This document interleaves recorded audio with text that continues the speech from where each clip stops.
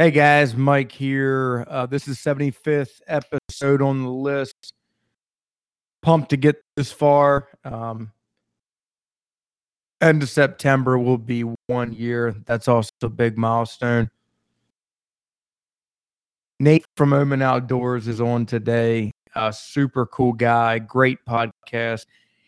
He's the type of guy that's a no nonsense guy. Type of guy I like to talk to. Had a good time bullshitting with him. And he owns Omen Outdoors, which is an outdoor branding and lifestyle apparel and the whole gig. And he's just got it started up, and he's got some cool stuff on the books, and he's got some cool gear out already. And so we had some great conversations about hunting down Southwest Florida, growing up down there. The guy now lives in Kansas. He hunts Florida. He fishes Florida. He hunts North Carolina, and he hunts Kansas. He lives right outside of Kansas City, big buck territory. He also does something pretty wicked, and that is shoot coyotes at about 10 yards off the ground in the daytime in the thick shit with a 12 gauge shotgun. So this guy's a baller, and hope you all enjoy. Thanks for listening.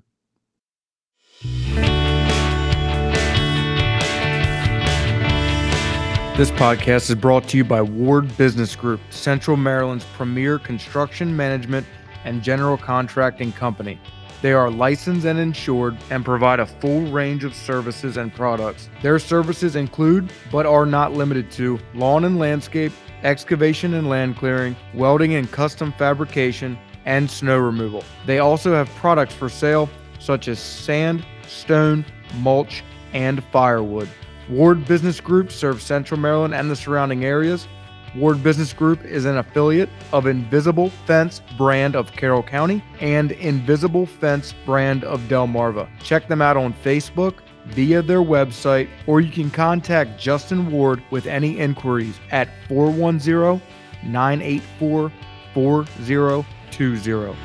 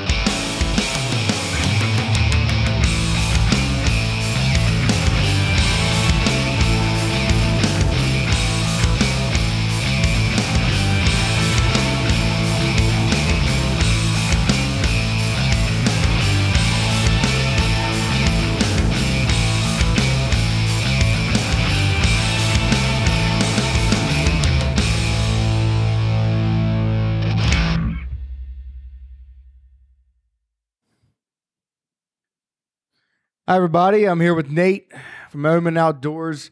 Nate, go ahead and introduce yourself. Kind of tell people who you are, where you're from, and your background, and then we'll get a little bit into Omen Outdoors. All right. Well, thanks for having me. I grew up in Southwest Florida in the swamp, and kind of hunted, fished everything I could. Then moved away to college, hunted a little bit of deer in North Carolina area. Then decided to join the military. Now I'm located in Kansas, right outside Fort Riley. Now I'm hunting everything that walks. If I can do it, I will. So where did Omen Outdoors come from? I mean, what is Omen Outdoors? Kind of tell everybody what it is and where it derived. Yeah, so it's kind of an idea I've always had. I've always been interested in, starting my own brand per se. And lately, I got out of the military about a year ago, and now I had the time to actually implement it. The name Omen comes from the owl, which is like in ancient Rome, they considered the omen or the owl the omen of death. And so to me, I was like, the owl's the perfect predator, something that I try to emulate, when I'm in the woods, try to be quiet, stealthy, everything. So that's kind of where the name came from. But it's just something I've always wanted to do as far as get a clothing brand out there. Um, I see a lot of clothing lines you would say out there now that are popular, like Full Row Outdoors in the stores and everything. And I just don't see why everyone is so crazy about it. To me, I'm looking at a big company owned by people that don't hunt, and people just kind of use that as an outlet on Instagram or social media to get some likes on their thing, and everyone wants to buy those shirts. So I kind of wanted to bring some clothing for outdoorsmen and women, by outdoorsmen. Yeah, the Instagram algorithm kind of sets its own pace, and it takes money. And man, those big companies with sponsorship dollars and the ability to pay a professional designer $1,000 per design to put on a T-shirt and buy T-shirts in bulk by the thousands and get them printed out. It's hard to compete with that stuff. I know that even with my merchandise and everything, and just the stickers and like I've done everything myself because I realized what the pricing was. And speaking of that, who does your designs for you? I mean, are you doing them? Or are you trying to reach out to somebody to do them? Yeah, no, I actually I sketch them all. It all comes from somewhere in my brain, whether it's late at night just laying in bed, or hell, I might have an idea, just walking around. But I kind of sit down in my little notebook, sketch it out, and then I send it to my panel, air quotes on that. It's just a group of friends and people, and see if they kind of like it. And if I get an overall positive review on the design, I will send it off to a graphic designer.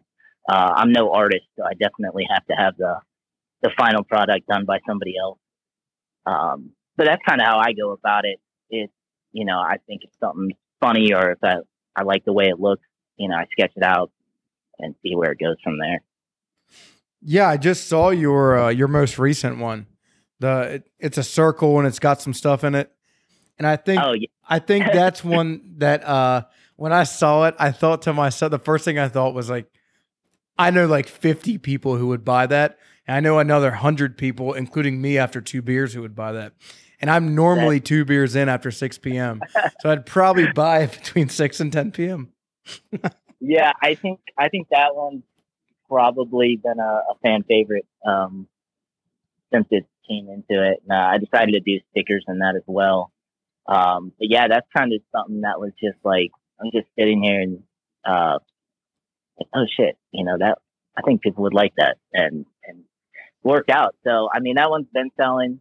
I am working on more designs, but as you were saying earlier, kind of starting out from the ground up and trying to get all this merchandise out. You got to put out a lot of money, and when it's not coming back in, it's kind of a little rough getting going. But I hope to make a lot more designs. I have 2 designs that are actually with the graphic designer now, and so hopefully we'll be done soon, and I'll get them over to get printed out and get them up. But I intend to keep putting out stuff, and hopefully growing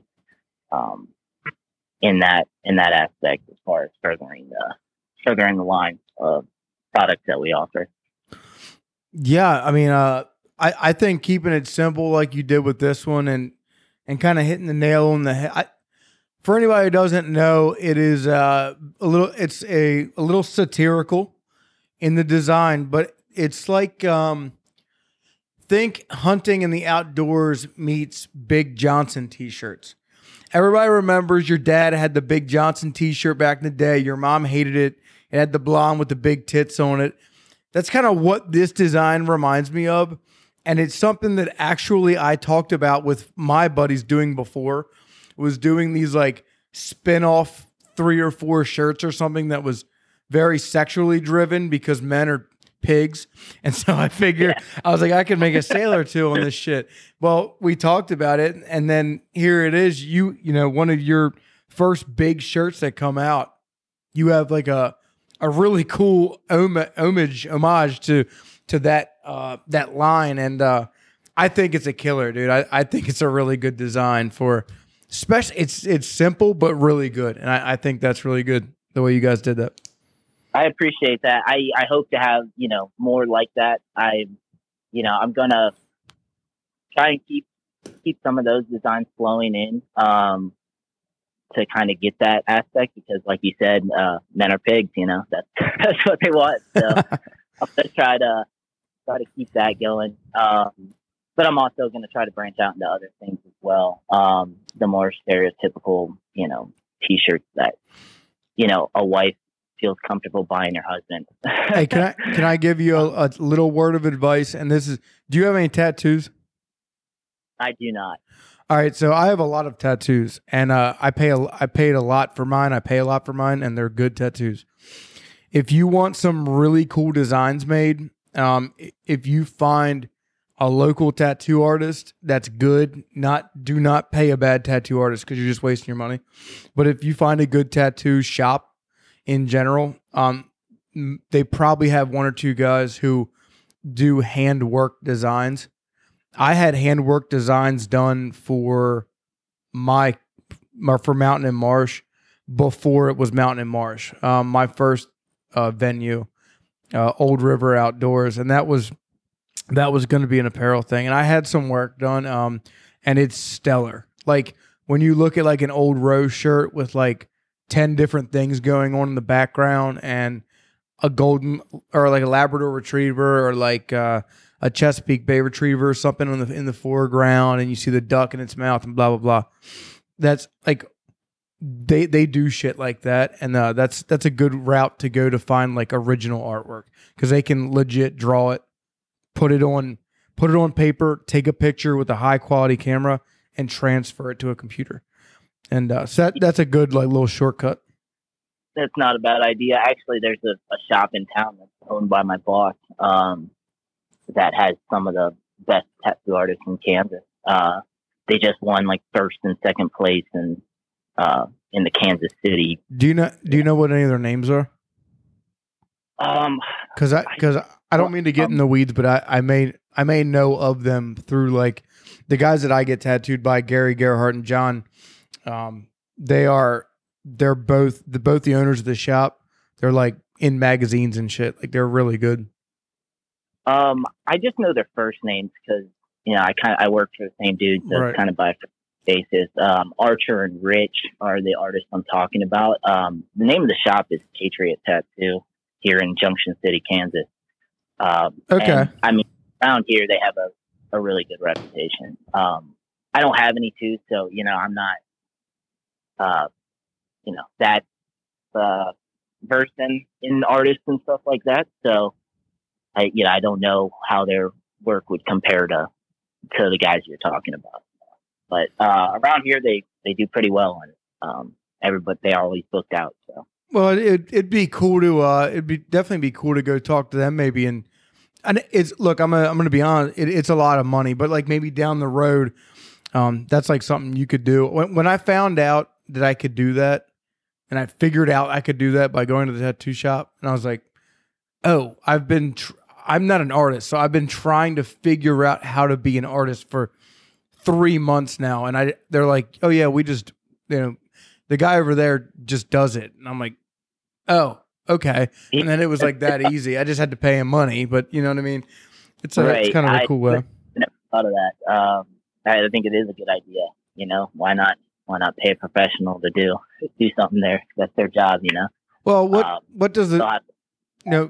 For you, what does the future overall look like for Omen? I mean, when you think about a business plan, are you like, what are the steps ahead that you're looking at, or are you just trying to really solidify the apparel side?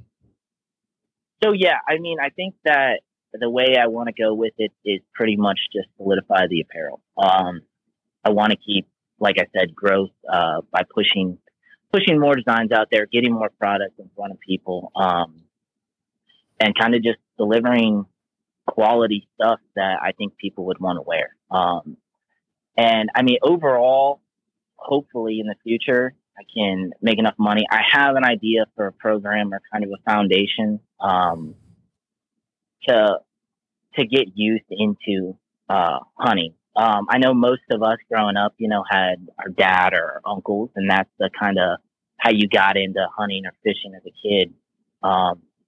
But for kids that don't have that, or even if their dads aren't hunters, my nephews, their dad does not hunt at all. And so if it wasn't for me, my nephews would not be hunters. So I'm trying to. Well, do you like? I mean, so was your father a hunter? Like, did he teach you? Yeah. So I got you. More of a fisherman father, or fisherman than a father. He was more of a fisherman than a hunter. No, I just picked that up. I got you.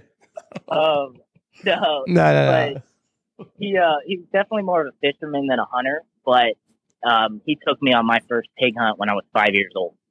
So definitely got me into outdoors. He's the reason that I am so into it.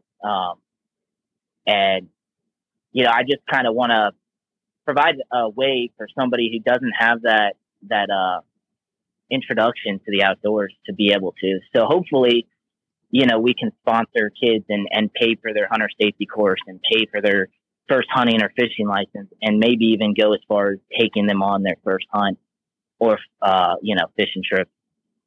That's something that's far in the future when we start making money. But I mean, that's kind of where I would like to take it eventually. Cause I'd like it to be around for generations as far as, hunting and fishing goes, for the future. So that's kind of my plan. But yeah, I just really want to take it with the apparel side of it. I don't anticipate doing any other crazy things as far as that goes.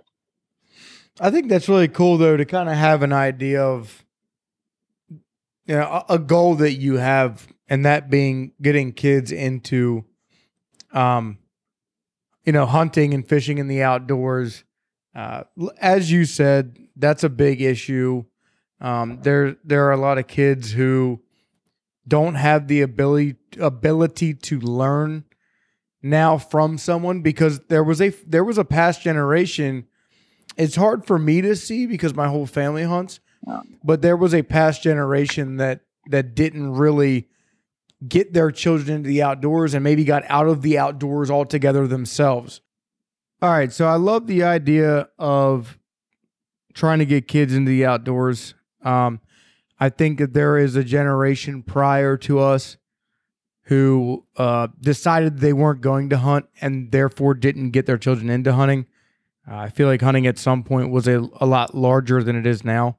And so it's nice to see that you kind of have a future goal of getting kids into the outdoors again. And I think the way that you're talking about doing it is a really cool way, too, to kind of foot the bill on some of it and get them in a little bit easier. Yeah, I agree completely. I mean, hunting has been on a decline since the 1960s. And I don't know the exact reason for it, but it is what happened. We got a small boost, at least in fishing licenses purchases during COVID. But in the overall aspect of it, it's still on the decline. And so I would like to continue to try and get that way in there for these kids and hopefully kind of try, at least in a small way, revert that. I read something like 56% of Americans oppose hunting. 86% oppose big game hunting. Now that includes African lion hunts and safaris and stuff like that. But overall, that's a terrible number, 56%. And most of them know nothing about hunting. They don't realize that, most of the money for conservation comes from hunters and fishermen buying license. So, I think there's definitely with this generation, kind of a lack of understanding that, and they hear one idea and that gets in their head. and that's kind of how they think about it. So I think if we can reach out and hopefully, cause some change in the right direction, at least for conservation and, the continuing hunting and fishing as a whole. I don't know where you could start getting at a young age teaching children just about the Pittman-Robertson Act would be a great way to help out with the outdoors. It just seems like kids don't understand it all, and the fact that they don't get taught this in school at all whatsoever, that's a part of history. The fact that from Teddy Roosevelt all the way until up to the Pittman-Robertson Act to now, I mean, there is an entire timeline of American history and a reason that America has the greatest public land system in the world. And it is just combed over. Kids do not understand why we have what we have. It's just like when I go to work and I work 6 days a week and I sweat my balls off every day. And then at the end of the week, I look at my paycheck and there's a bunch of taxes flying to, and I don't even know where they're headed. It's the same with all the licenses. I buy 3 states worth of licenses, full licenses every year. Pennsylvania, Maryland, Virginia. Like I spend all this money in conservation and like nobody knows that I even do it. You know what I mean? Like kids don't even understand. Yeah, I'm the same way. I get a sportsman license in Florida. I get a hunting license in North Carolina and hunting and fishing license in Kansas every year. But yeah, they don't understand that. And yeah, I think it goes all the way around with the misinformation on even big game hunting. I mean, I've never done a safari hunt or anything like that, but I know that the money from the hunters going over there to shoot things like lions and hippos, that's what pays for these huge reserves. That's what keeps these populations stable. And it's a similar thing here in America. It really is. If we didn't have that flow of money coming from outdoorsmen buying these hunting and fishing licenses, who knows where we'd be or where we'd stand on public land. Yeah, for sure. And it's the same with offshore fishing too. I can't remember the act, but it's another one in place that everything in fishing goes toward keeping waterways open for fishermen and keeping them clean. We've even talked on this podcast. We've talked about, do you think it's right or wrong to have a hiking permit? And people, I bet if you ask the American public, 98% of them would say, no, they're just walking around. They're not harvesting game. They're understood. Except for if I go 3 years on PA public land and I own, hold on. If I go 3 years in Pennsylvania and I kill 1 deer, and that 1 deer was killed at my house on my property that I own, that means, actually, legitimately, it means in the last 5 years I've lived in Pennsylvania, I have paid for a license, and that money has gone toward taking care of Michaud State Forest, and I've hunted in there a bunch, and I've never personally harvested out of it. Meaning that I have hiked around the woods, just so happen to have a gun every time I do it. And you paid for your permit. And I paid for my permit. So the fact of the matter is, when I stumble upon a fire that somebody had at a tent site while I'm out hunting, and there's granola bar wrappers and I don't know, pamphlets for new Priuses laying around, then I see that shit and I'm like, man, these people didn't even pay for this. Like, I pay toward this stuff and I don't do this, but people do, and they don't even pay a dime for it.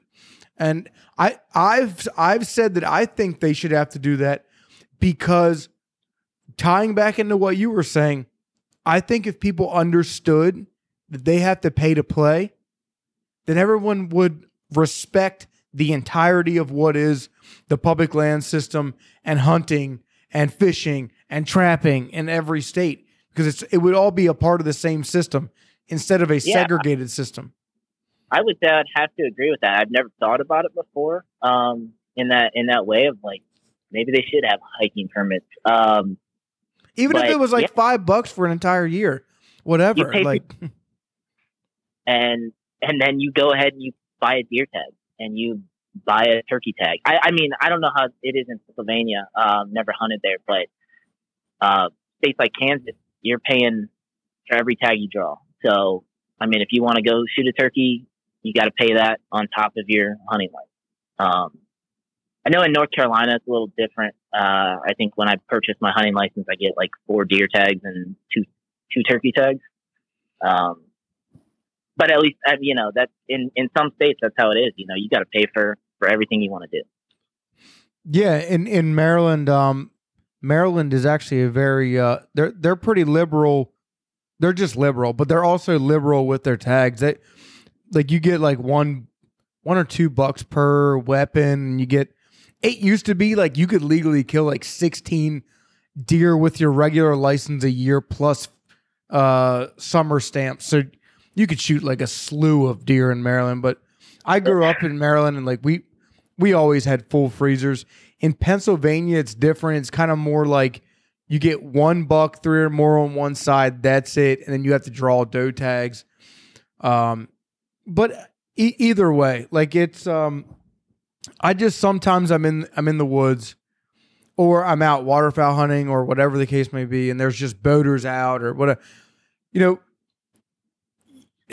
Especially if you're a hiker or a biker or anything along those lines, you can just be out. And I think there's a lot of people that utilize public lands in the United States that don't even think for a second about who put these trails in, who paid to put these trails in, who put these camping sites in and paid to put them in, who paid to clean the trash up once a month or whatever. Like who put these trash cans everywhere? So I mean, these gate systems, who comes and unlocks the gates for us to utilize? People are disconnected, and that's hard. That's a harsh reality for me as someone who grew up. My family doesn't have a lot of money. They're great people. I'm not saying anything like, but my family just didn't have a lot of money, and we hunted a lot of public land, and we killed deer. I mean, we had a good time, but that public land meant a lot to us. But we paid our licenses, and we paid our permits, and we paid our way. And there's a lot of people who utilize public land who don't even have that connection. And it sucks to say, but a lot of people just take it for granted, really. You know what I mean? Yeah, I know. I do. I agree with that 100%. They really do.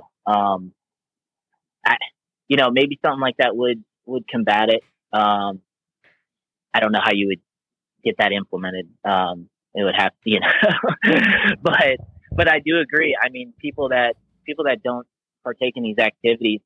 I mean, even if you have a boat, you're paying this registration and stuff like that. But I don't know if any of that money goes to anything but the state. So, you pretty much have to, at least from my understanding, you got to pay for a fishing license if you want any money of that to go to conserving the waterways that you're on, or at least maintaining the public land that you're using. Yeah, and I don't see anything like that happening before. Maybe if he falls off his bike one more time, they'll like push him out of office. But I don't foresee anything like that happening for a while. So I think we're kind of stuck in the scenario we are. So you've done a lot of different stuff. I've noticed through your Instagram, through talking to you, you've done a lot of different stuff over the years. One of which kind of hits home with me being from Maryland. My parents have a place on the shore, right on the Atlantic Ocean. You've done some deep sea fishing, stuff like that. Can you get into that a little bit? You've done some fishing and Yeah, absolutely. That all really hits home with us. We got Chesapeake Bay. It's a big deal here. Well, I'll tell you one thing, man. Growing up in Southwest Florida, it's a little different from East Coast Florida. Like, it's not just city. Grew up in the swamp. The only thing to do is fish. I mean, the hunting really sucks down there, man. Not to say there's not a lot of hunters, and there's some cold blooded killers, man. They really are. If it's brown as down is should be the damn state slogan. But yeah, we had to fish, and honestly, deep sea fishing is how you fill the freezer. I mean, I think I've probably caught more bass than I can count, but I've only ever ate one bass sandwich in my life. Deep sea fishing, man, that's what we do. I have a buddy who's got a boat, and that's what he likes to do. So I kind of jump on with him, and we go out about 45 to 60 miles off the Gulf of Mexico and get into whatever we can. Really, I mean, pretty much targeting grouper, snapper. But if we start seeing African pompano come by, the occasional cobia or kingfish, we start getting after them too. If you see, tuna, we get after them. But that's just how you fill the freezer. That's what I love about it. I'm not a huge catch and release guy myself. Hell like no, sure. You don't do all that work and pay all that money for bait for nothing.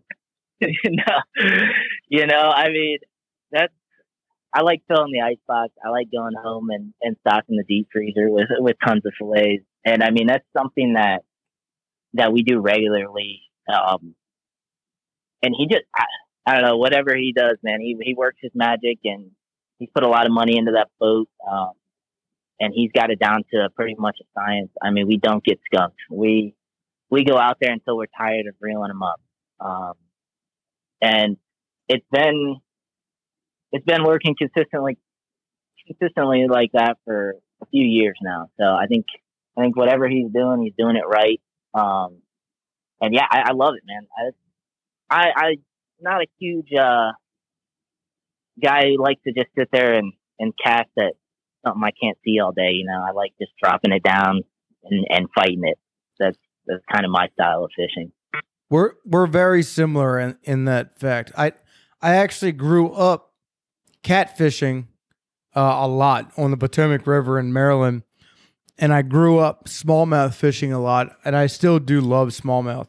I love the fight and all that, but I also grew up fishing saltwater at Chincoteague, Virginia, and saltwater fishing became my first love in the fishing realm. I'm a hunter first, but secondly, I like to fish, and saltwater fishing kind of became my second love. And I love saltwater because, just as you're saying, I'm not flipping a jig all day, getting a raw sore arm trying to find a 3-pound bass under a lily pad.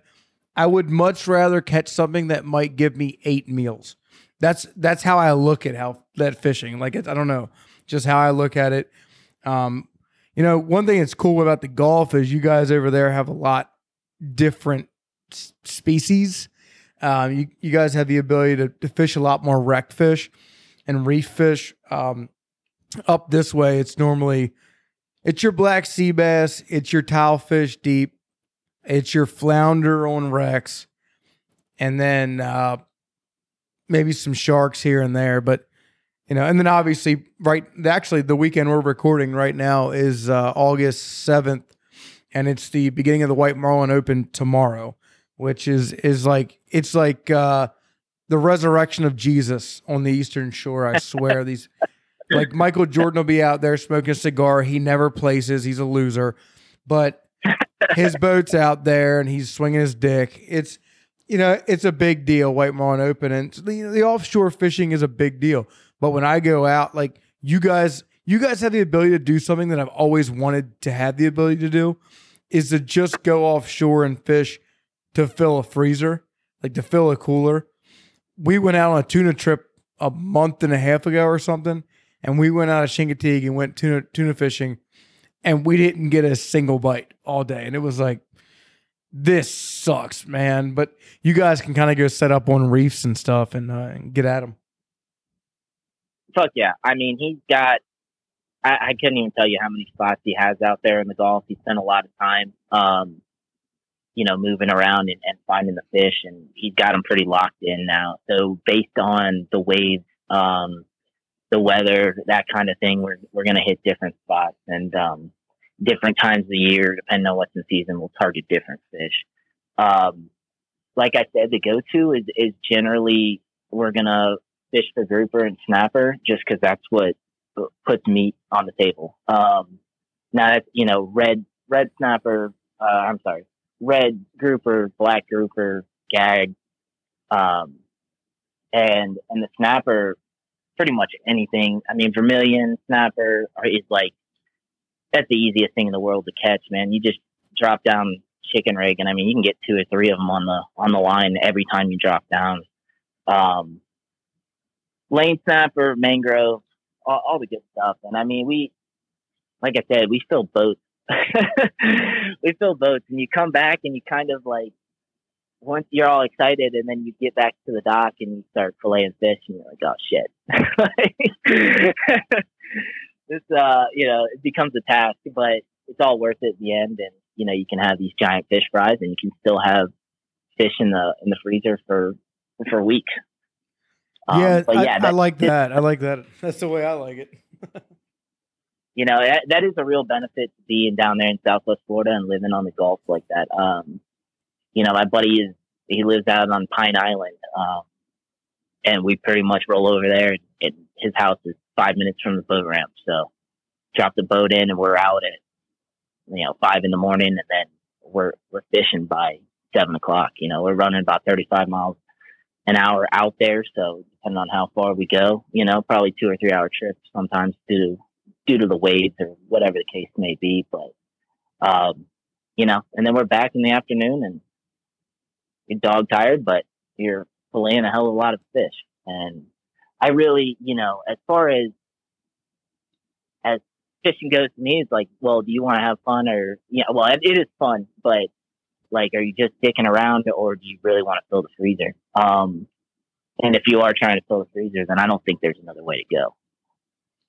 But, I tell you what, man, if you ever want to make it down to Florida, make a trip, I can guarantee you we will catch a shit ton of fish.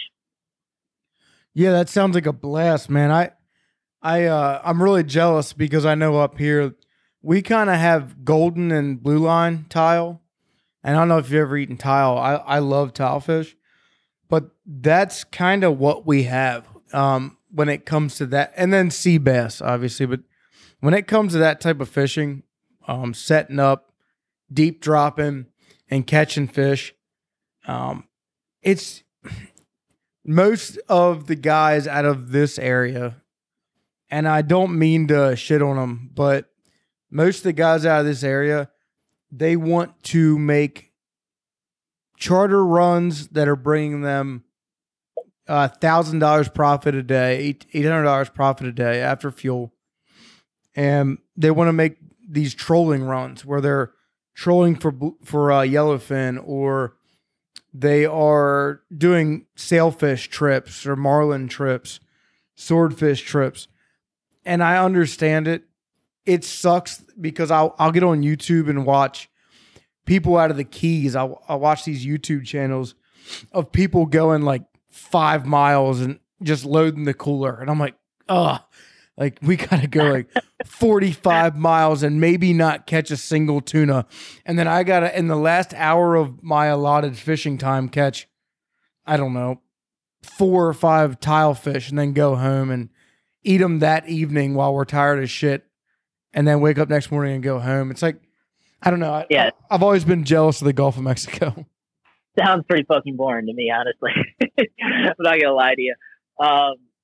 Yeah, no, definitely. I mean, we still have to go out pretty far where we're located to get into deep water. I mean, we're generally in about 200 foot. But yeah, if you do take a trip down to the Keys, it is right there. But coming back with 5 fish is not something that we do. Down there we do have the luxury of an abundance of fish, and we do load them up regularly. So I've never been out there and got skunked or even had a bad day. I guess that I'm taking that for granted, just being that I'm from there. Now if I do any fishing up here in Kansas, it is fishing for blue cat. and it is that, oh, we might get one good one or, kind of thing. But,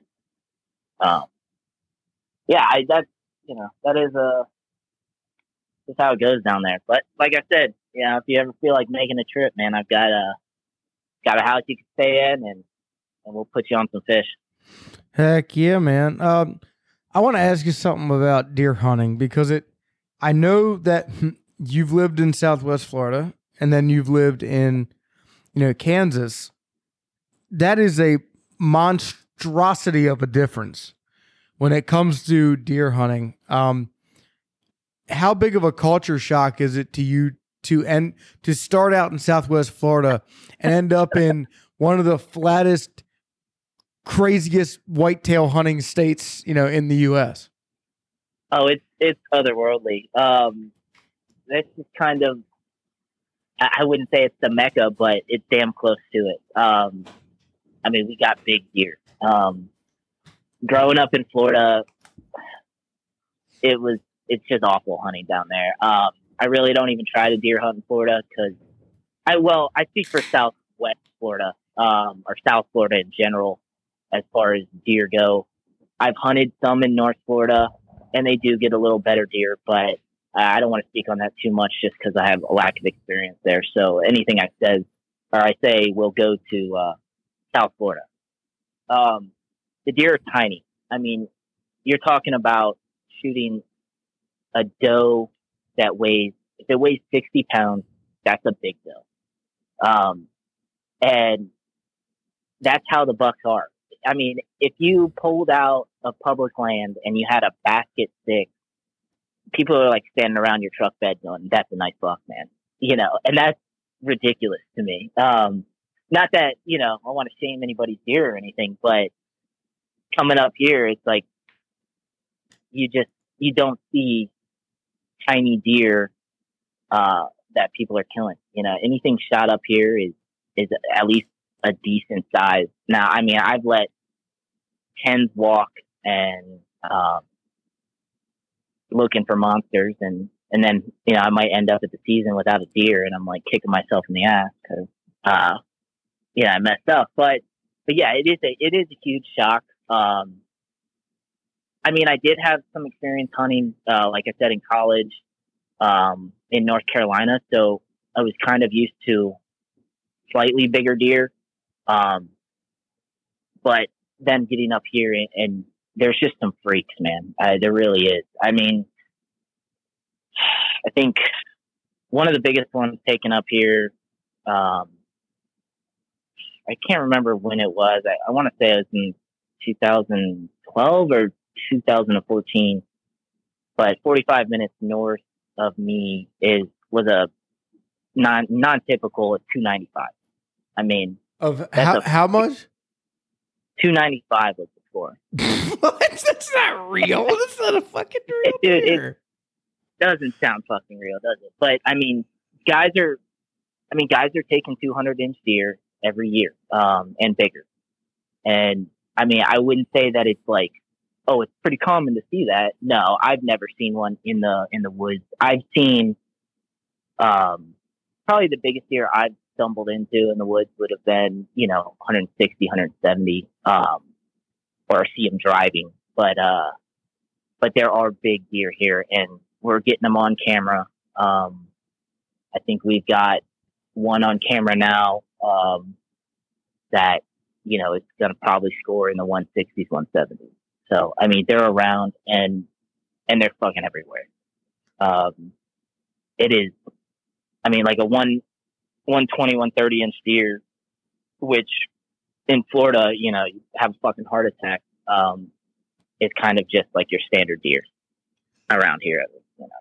Now, I haven't hunted much of anything in Kansas besides my area. Now, I'm in like East Central Kansas. So this is like, it's a good area for deer. I think out west, they kind of get a little more sporadic. Then you start getting into muleys far west, which I finally drew a tag. So this year I'm actually going to be hunting. We got a firearms for December. Hell so yeah. I'll be out. near the Colorado border trying to shoot a mule deer this year. So my whitetail hunting for this year is non-existent, unless I take a last minute trip down to North Carolina. But so I'm going to try to get out there and get after that. But I've never really spent time over there, and I have no idea kind of what the hunting is like over there. But as far as this area here, it does grow giants, and it's been proven. We've got them in the book. I think there's something like, I don't know, 800 to 900 entries in the Boone Crockett books from Kansas. So yeah, people think about Kansas now. I remember when I was a kid, and I don't know if it was just a culture thing or what, but I remember when I was a kid, everybody talked about Ohio and like southwest Ohio, Iowa was talked about, Illinois was talked about. Over the years, Missouri got talked about, and then it wasn't recent, but it wasn't when I was a kid when I was hearing about Kansas. And then you would see some of the deer that came out of Kansas. It was like, this is stupid. Like these deer are just gigantic. And now Kansas is also a big waterfowl state. They get a lot of credit in the waterfowl industry too now. So Kansas has gotten to be one heck of a state to live in.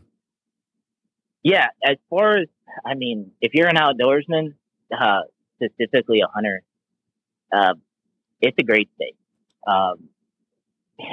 It really is. I've kind of branched off into things that I didn't typically, do a whole lot of growing up or as a kid. I mean, growing up in Florida, we pretty much hunted pigs, and I did a lot of hog hunting.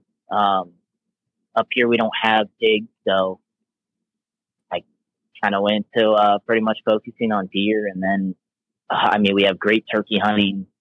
We've got fishing. I live near, I'm like 5 minutes from Milford Lake, which is the biggest lake in Kansas. So there is tons of people that fish and hunt waterfowl off the lake. I can't really say anything bad about the state as far as, if you like to do shit outside, other than there's no mountains, but that's about the extent of it. Yeah, that's the only thing that would make me sad if I lived there. I do love the mountains, but I mean, do you think that Kansas is possibly the best state for someone who is a traditional hunter? And when I say that, I mean deer and turkeys. Do you think that it's the best state for both?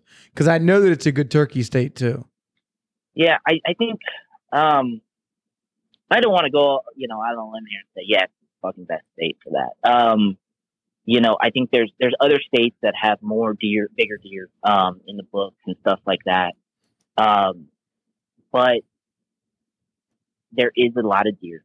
And as far as turkey hunting goes, it is, in my opinion, is one of the best states for turkey hunting. We've got something like 4 different, subspecies. We have the Rio, we have the Eastern, we have a hybrid between those two, and then a hybrid of the Rio and the Merriam. We have a shit ton of turkeys. I mean, you will not drive 10 minutes down the road and not see a turkey. I killed a huge Rio Tom this year. That's so fucking cool. God damn it. I love turkey hunting. It's my favorite way. It's my favorite hunting in general. Like my fucking favorite. I didn't grow up turkey hunting, man. I started to turkey hunt in college, and it was kind of boring to me, because it was just kind of sitting around and calling, and we didn't get a lot in North Carolina, so it was kind of like it kind of bored me. I was like rather get out there for coyotes instead, and I know that sounds stupid, and now I like kick myself in the ass because hell yeah, dude, I'm all in on fucking turkey hunt. I've grown up hunting in the Appalachian Mountains and run and gun turkey hunting. Like, I have buddies who will sit in the same blind all season and strike a call at the same birds 500 yards away on their neighbor's property over the same 3 decoys that they bought from Walmart. every day. I might not even take decoys with me when I hunt, and I will run and gun all season and have a blast. I might put 8 miles on in a day. I don't give a shit. I have a blast doing it. Like, I see ground, I have an adventure, and every once in a while, I don't shoot jakes, so I'll get myself in situations where I have jakes pop up on me, and then I'll let them walk. I might not kill a bird in a year, and it doesn't matter to me because I'm just having a blast running gun turkeys. Yeah, so I was introduced to running and gunning here in Kansas, and that's kind of what got me into turkey hunting. Because before, everyone I did go turkey hunting with, that was their style, was sitting there and fucking chirping and hoping that they were going to get being a lazy piece of shit. That's what they were doing. And I was kind of like, fuck that, man. That shit is for the birds. It is for the birds because the birds survive when you do it. It's for the birds. Exactly. Now, I mean, this year I shot that Rio, and we were running and gunning, and then we were reaping, and I had to belly crawl 130 yards to get a 30-yard shot on this bird. That shit's fun too. I love that. It's so fun. It was definitely the highlight of my turkey hunting career so far. It was awesome. And yeah, I'm kind of hooked now. I did call in over some decoys. Well, we kind of, I located the birds 2 seasons ago had a buddy with me, and I did call them in onto a decoy, and my buddy shot a nice Eastern Tom. They kind of looped around me, and I didn't really have a shot at the other one. But I was happy to call him in a nice bird. But definitely running and gunning is the way to go on that. I don't know. Is reaping legal in your state, in Pennsylvania? All right. So in Maryland, it is, I think as of this year. In Pennsylvania, it's not. Jokes on them. I'm still doing it. But I think it's not, it's not in Pennsylvania. Like, fuck them. They're not going to tell me what I can and can't do because some asshole got shot. And then also, I don't know about Virginia. I don't think it's illegal in Virginia either. I've done it in Virginia on public land. On public land, I get real wary. Like, I'll only do it if I know that I'm like deep in, or that I know I can make a break for a bird quick and use it. I'm not going to put on like an hour-long session and like allow a hunter to make a move on me. I'm not going to do that. But I use common sense enough. I'm tired of laws that are set up for the foolish. I'm not foolish. So I can make my own decisions when I shouldn't or should not be using my turkey fan to kill a bird. So whatever, they can kiss my ass. But that's beside the point. Yeah, no, I mean, well, it is legal here in Kansas, at least for now. I mean, I don't know what'll happen in the future, but dude, that's the way to go, man. It's fun. It still works, it's not as easy as everybody makes it out to be. But yeah, I think that's, for me at least, that's kind of what gets me going with turkey hunts. Finding them, finding them, and then trying to make a move on them. And it gets the adrenaline pumping real good. You end up having a really good day out of it. So the idea of outsmarting an old Tom is that, you know what I mean? And you locate him and you're like, all right, now I got to put the moves on. It feels good when you outsmart a bird, Absolutely. I mean, a lot of people do hate on it. But, they're saying, causing the decline in turkey populations.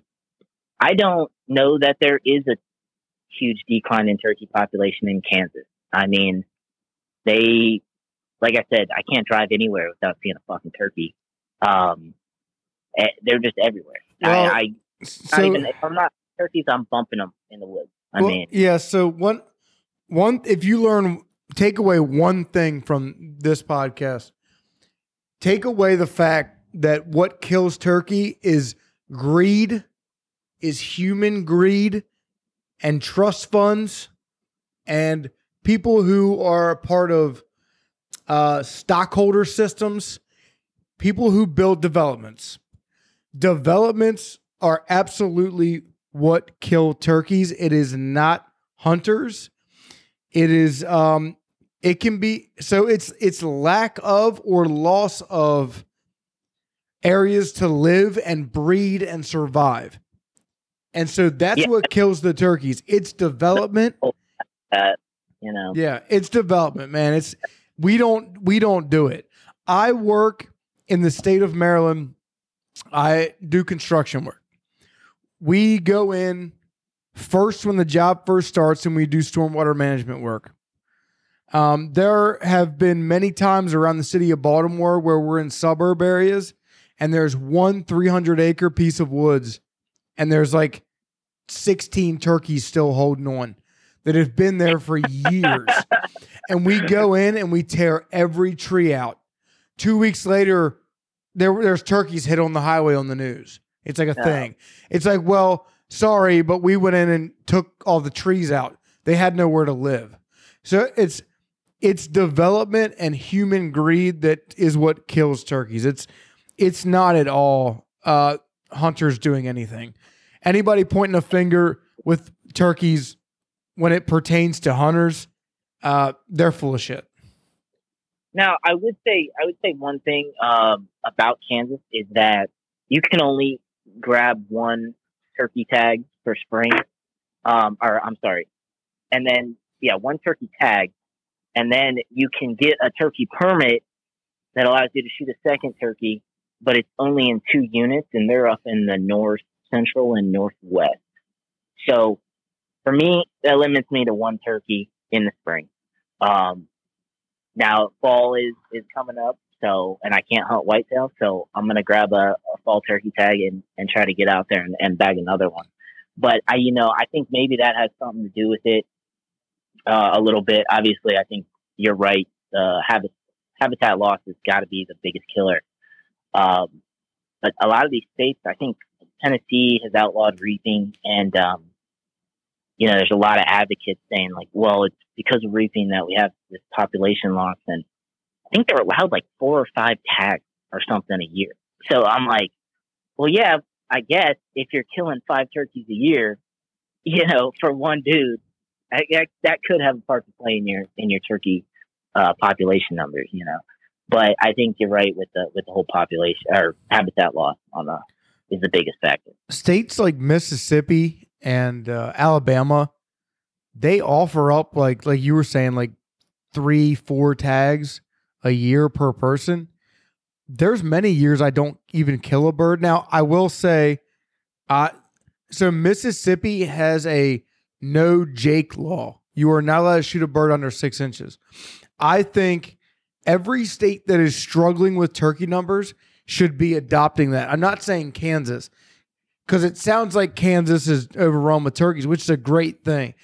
But for me, it seems like a lot of the states should try to follow what Mississippi's done, not into overall bird numbers, because I think also they shouldn't be allowing people to shoot that many birds a year. But I think, and don't hold me to the fire with that one, because I can't remember if I think it's Bama who allows like 4 birds, and then Mississippi might allow 3 or 4, but yeah, they don't allow jakes. And so I've had this argument.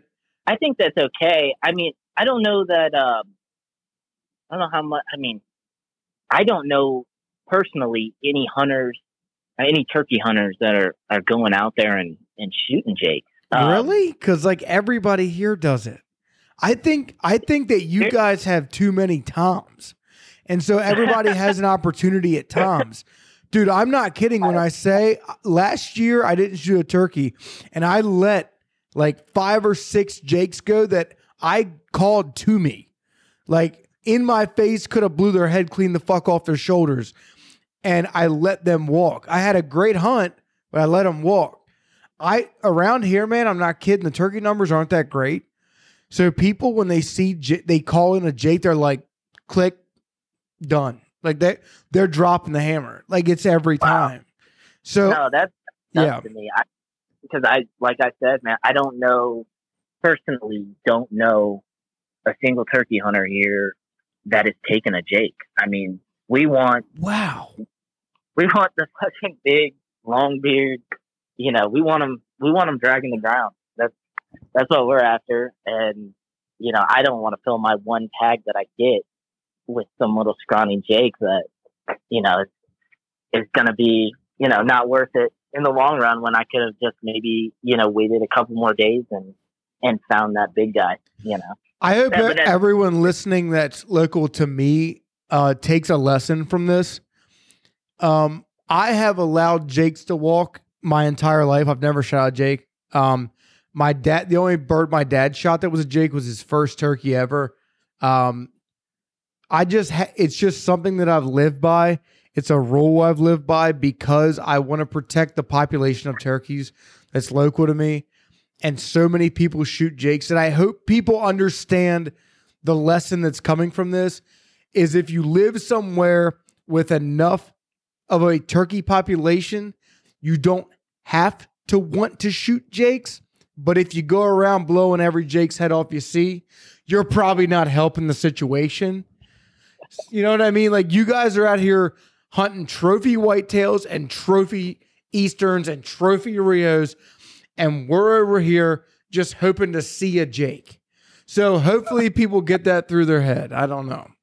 Well, yeah, I mean, that is something to me. I mean, I think, I'm not saying that maybe it should be illegal to shoot them because, if I wanted to take my nephew hunting and he's never shot one and that's the only thing that we can find, I'm going to let him shoot that Jake, and I'm not going to say anything about it. I'm going to say, nice bird, buddy.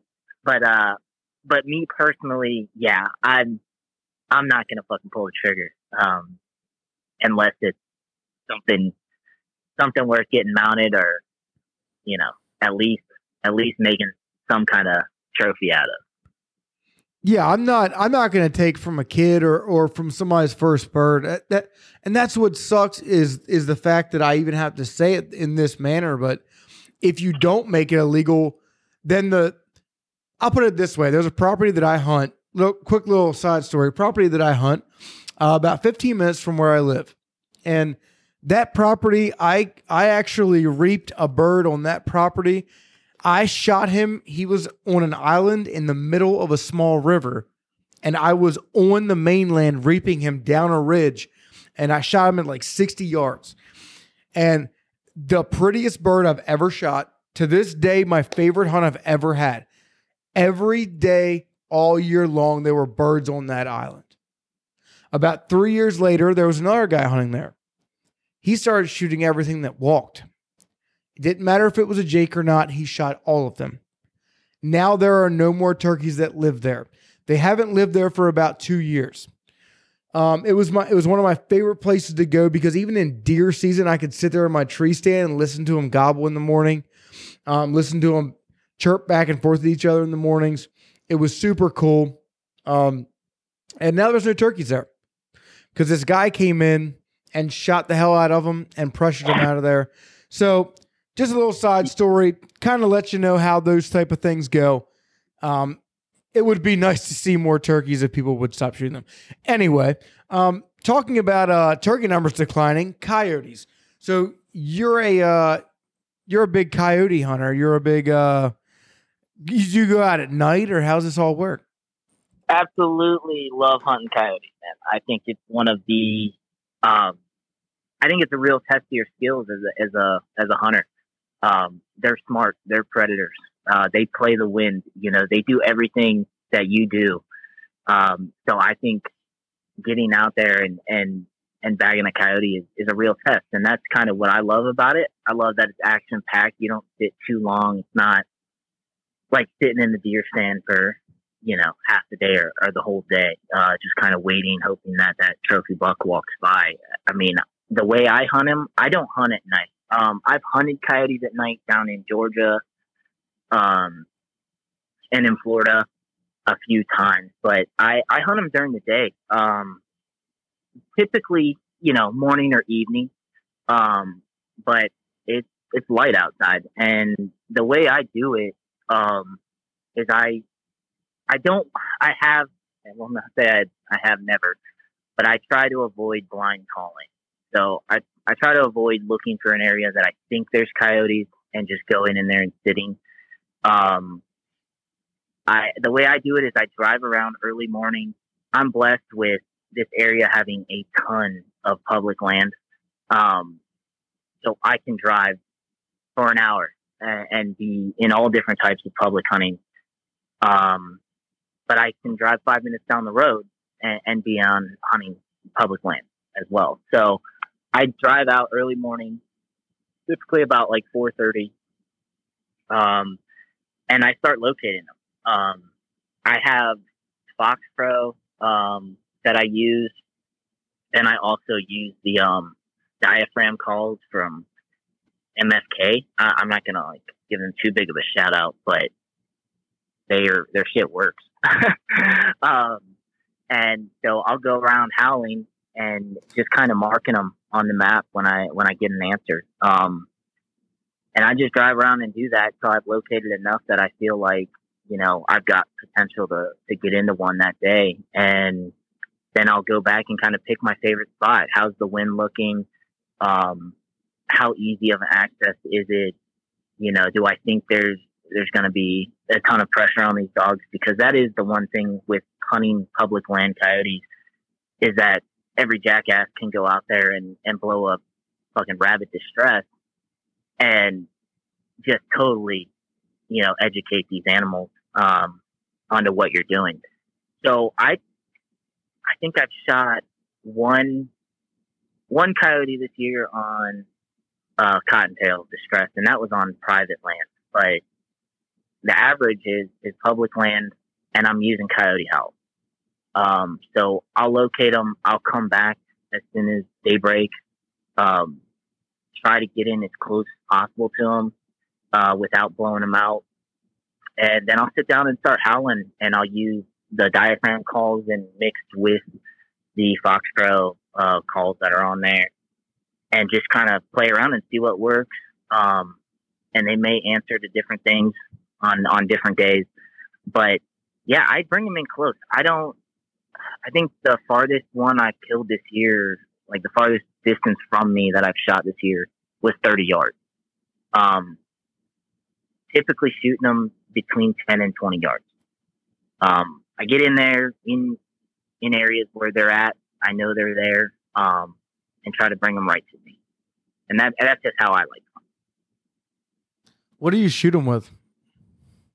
Honestly, lately I've been shooting them a lot with my AR, 223, but that's kind of just because I wanted to use my AR. It's like sitting there doing nothing, and I figured, hell, why don't you come out of the box and play?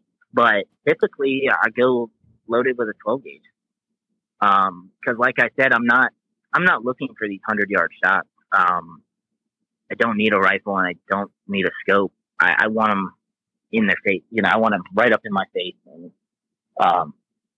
that seemed to work the best for me. I'm sure there's a lot more guys out there that are hunting at night with thermals and stuff, that are killing a lot. Like, I think I listened to one of the earlier podcasts you had, where a buddy of yours was on, and he killed right. I have this year. And I'm not knocking his way of hunting at all. I think, if that's the way you want to do it, go for it. But I don't want to spend the $4,000 on a thermal scope. So I'm going to hunt him in the day, and through learning and just kind of figuring it out, that's just my tactic to attack them. And it works. We're killing dogs pretty regularly. Not every time. It's not a guarantee, but, as long as the wind in your favor, like, I barely use tank control, man. I spray a little bit on me when I get out the truck, and that's kind of what I go for. But like I said, I'm only choosing the stands that I know they're there that morning or that evening. And I'm only going, the way the winds allow me to play. So, but that's just how I do it. I really like the idea of using a shotgun, and I deer hunt off the ground a lot. I run and gun for turkeys a lot. I like being close to stuff, and I like the challenge of getting close to stuff. I really like the idea of using a shotgun. A lot of here, almost everybody, I would say everybody, and I would say that pretty confidently, hunts coyotes at nighttime. Um, Last year, my cousin killed one in the mountains in Virginia on public land, outside of our deer camp. Killed one with his rifle, just sitting down against a tree. Actually, that I rattled off like a few ridges past him. I was rattling, and that thing come running up the ridge at me, and I thought it was a deer. And I this was like 9 a.m. and it threw me for a loop because from our deer camp, I can howl at any time at nighttime, and I can pick up that family group. Like I do it every night. I know every year, every night, I know I can pick that family group up. And I rattled, and he came straight up the ridge. He was only about 35 pounds, but he came straight up the ridge at me, and I thought it was a deer. And so I'm set up waiting for this buck to come running up out of this bedding area, this thicket, and it's a coyote, and he's like must smell me or see me so fast that he turns, jumps over the ridge. I don't get a shot. Runs around. He runs a few ridges over. My cousin shoots him. He's only like 35 pounder, but it was just wild that like at 9 a.m. I rattled and he came sprinting up out of this thicket. And it makes me kind of tie those back together when you're saying that you guys hunt them in the daylight and try to get them in close. That seems like a ton of fun to me. Like it seems like more fun to me trying to outsmart them and shoot them with a 12 gauge than trying to shoot them at like 300 yards with a thermal scope. I don't know. Right. That's kind of my outlook on everything I do is I try to do it in the way that is most fun to me. And to me, like, it's something that's action packed or at least active is going to be the answer. So, I guess deer hunting is the one exception to that where if I know I'm in a core area, I know there's a big buck there, like I'll hang out. But I typically don't like just sitting. And that's one thing I do love about coyote hunting. And during the day, you do have to get in close. They're not going to come that 300 yards. Granted, there probably are coyotes out west that, like in Montana and things like that, where, yeah, they are running the field during the day. And they may come from 300 yards away, maybe farther. I really don't know anything about that. But at least where I'm at and what I've grown up doing, you got to get pretty close to them, man. And they do move during the day. They're pretty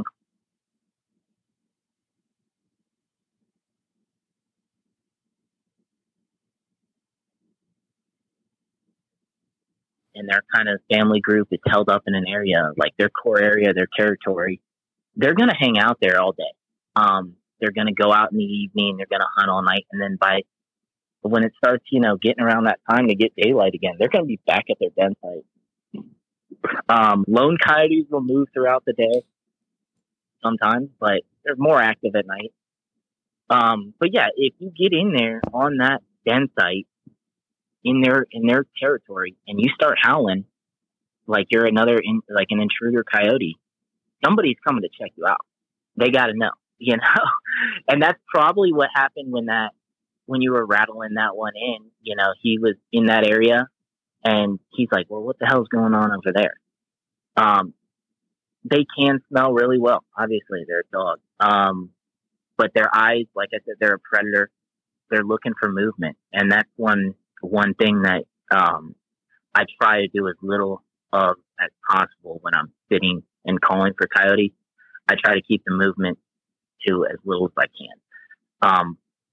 But yeah, that's the goal is we want to bring them up right in our face. I mean, I think the closest one I've ever killed was at 15 feet. And I killed him with birdshot out of a 12 gauge. I don't recommend using birdshot. We were just out squirrel hunting, and I happened to hear a family group sound off. So we walked back to the truck, and I grabbed the calls, and we set up on him. But all we had was birdshot. So I knew I was trying to get him as close as possible. my average thing, I use the Hornady Coyote Magnum double aught buck. That's if you're going to use a shotgun, I recommend that. Um, but you can kill them with birdshot if you get them close enough. You know?